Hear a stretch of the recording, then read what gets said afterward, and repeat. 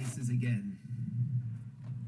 Many years ago, there was a famous riddle about newspapers, and it read, "What's black and white and red all over?" And of course, it was a newspaper. Today, that riddle makes no sense. Newspapers come in color now, and they're not read too often. With that said, the riddle of our human experience and life continues. And that's been the same for ages.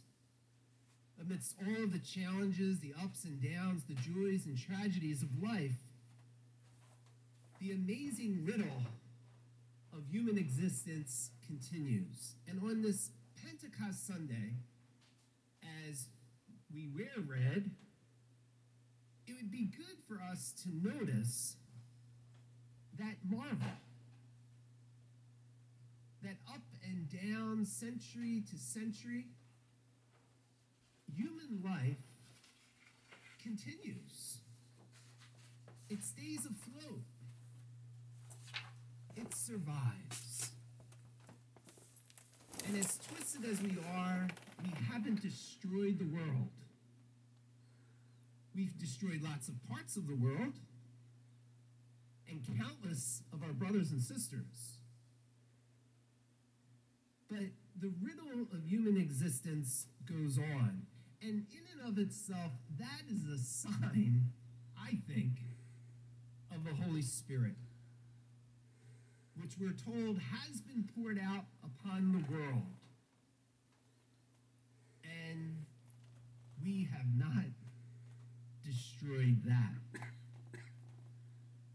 The past year and a half has been a very difficult and trying time. Divisive in so many ways. And yet, if you're hearing this today, you've survived. A lot of people didn't. I think every time I say Mass here, Deacon Jim, and so many people who I've buried over the past year and a half. But to those of us who have come through this Easter and who are celebrating Pentecost today, a question might be, what now? And I think that that's a valid question. It's certainly a question that was on the minds and hearts of that early church. And we hear throughout the readings today an answer. Paul, working and preaching in Corinth, which was a terribly divisive community. He speaks a word about being one body with many parts. And that word brought hope. It made sense.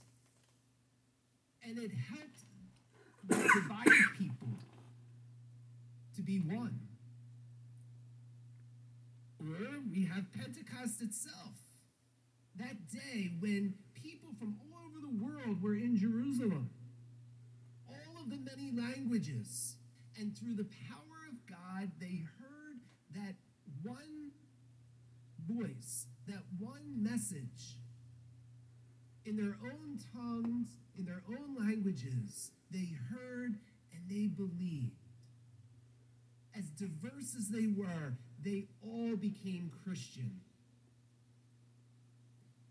And finally, in the gospel today, you talk about a divided people. It was that dark and stinky upper room filled with grown men who were shamed and guilted. They were in pieces. And the risen Lord spoke peace. My friends, over and over again, through the rawness and roughness of humanity, the Holy Spirit comes. And it's to humanity that the Holy Spirit provides. He fits. And that's good news, because amidst all of the spirits that can do so many things to us, spirits that bring us up and drop us down. Spirits that enslave and war in our own passions and desires, in our own thoughts about other people. The Holy Spirit does something so beautiful. In fact, he only does what is beautiful. He leads and guides. And he has power to transform the human mind and heart, the human will, to bless the human soul. It seems to me, of all the things that the Holy Spirit provides for us, he does at least three. He convicts us of our division and sin. He leads us always to Jesus, in whom we find peace. And then he equips us to be Jesus, to be his body, to be his mouthpiece, to be his son and daughter. The Holy Spirit does all of this, and without the Holy Spirit, there is no peace. There is no life. Without the Holy Spirit, this gathering of people, including me, we're just a Jesus club at best. But how different we are through the Holy Spirit. We're not a Jesus club. We are the body of Christ. We are the family of God. And when the Father looks on you, he sees his child. What a gift. And today we thank God for that, for God. The Holy Spirit is the love of the Father and Son. He has been poured out upon us. He keeps us. And he loves. As we get ready to enter into another season, a hot season perhaps, of summer, I close with a word from the 4th century, but it's so practical, it's so fitting, and it can be a beautiful reminder of our need of the Holy Spirit and all of the good that that Holy Spirit does. When a house has no master living in it, it becomes dark, vile, and contemptible, choked with filth and disgusting refuse. So too is a soul which has lost its master, who once rejoiced there with his angels. The soul is darkened with sin, its desires degrade it, and it knows nothing but shame. Woe to the path that is not walked on, or along which the voices of men are not heard, for then it becomes the haunt of wild animals. Woe to the soul if the Lord does not walk within it, to banish with his voice the spiritual beasts of sin.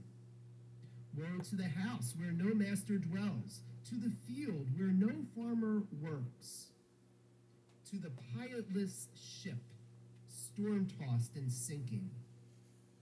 Woe to the soul without Christ as its true pilot, drifting in darkness, buffeted by the waves of passion, storm-tossed at the mercy of evil spirits. Its end is destruction. Woe to the soul that does not have Christ to cultivate it with care, to produce the good fruit of the Holy Spirit. Left to itself, it is choked with thorns and thistles. Instead of fruit, it produces only what is fit for burning. Woe to the soul that does not have Christ dwelling in it. Deserted and foul with the filth of passions, it becomes a haven for all the vices.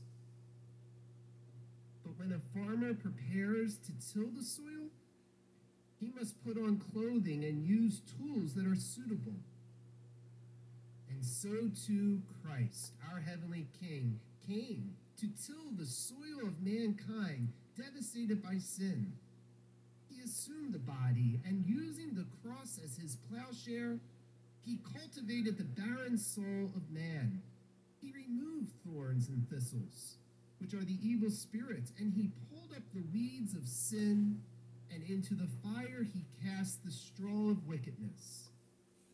And when he had plowed the soul with the wood of the cross, he planted in it a most lovely garden of the Holy Spirit that could produce for its Lord and God the sweetest and most pleasant fruit of every kind. My friends, do not forget all that God has done for you in this season. And as we close Easter today, may all of his goodness through the Holy Spirit yield an abundant and fruitful harvest forever.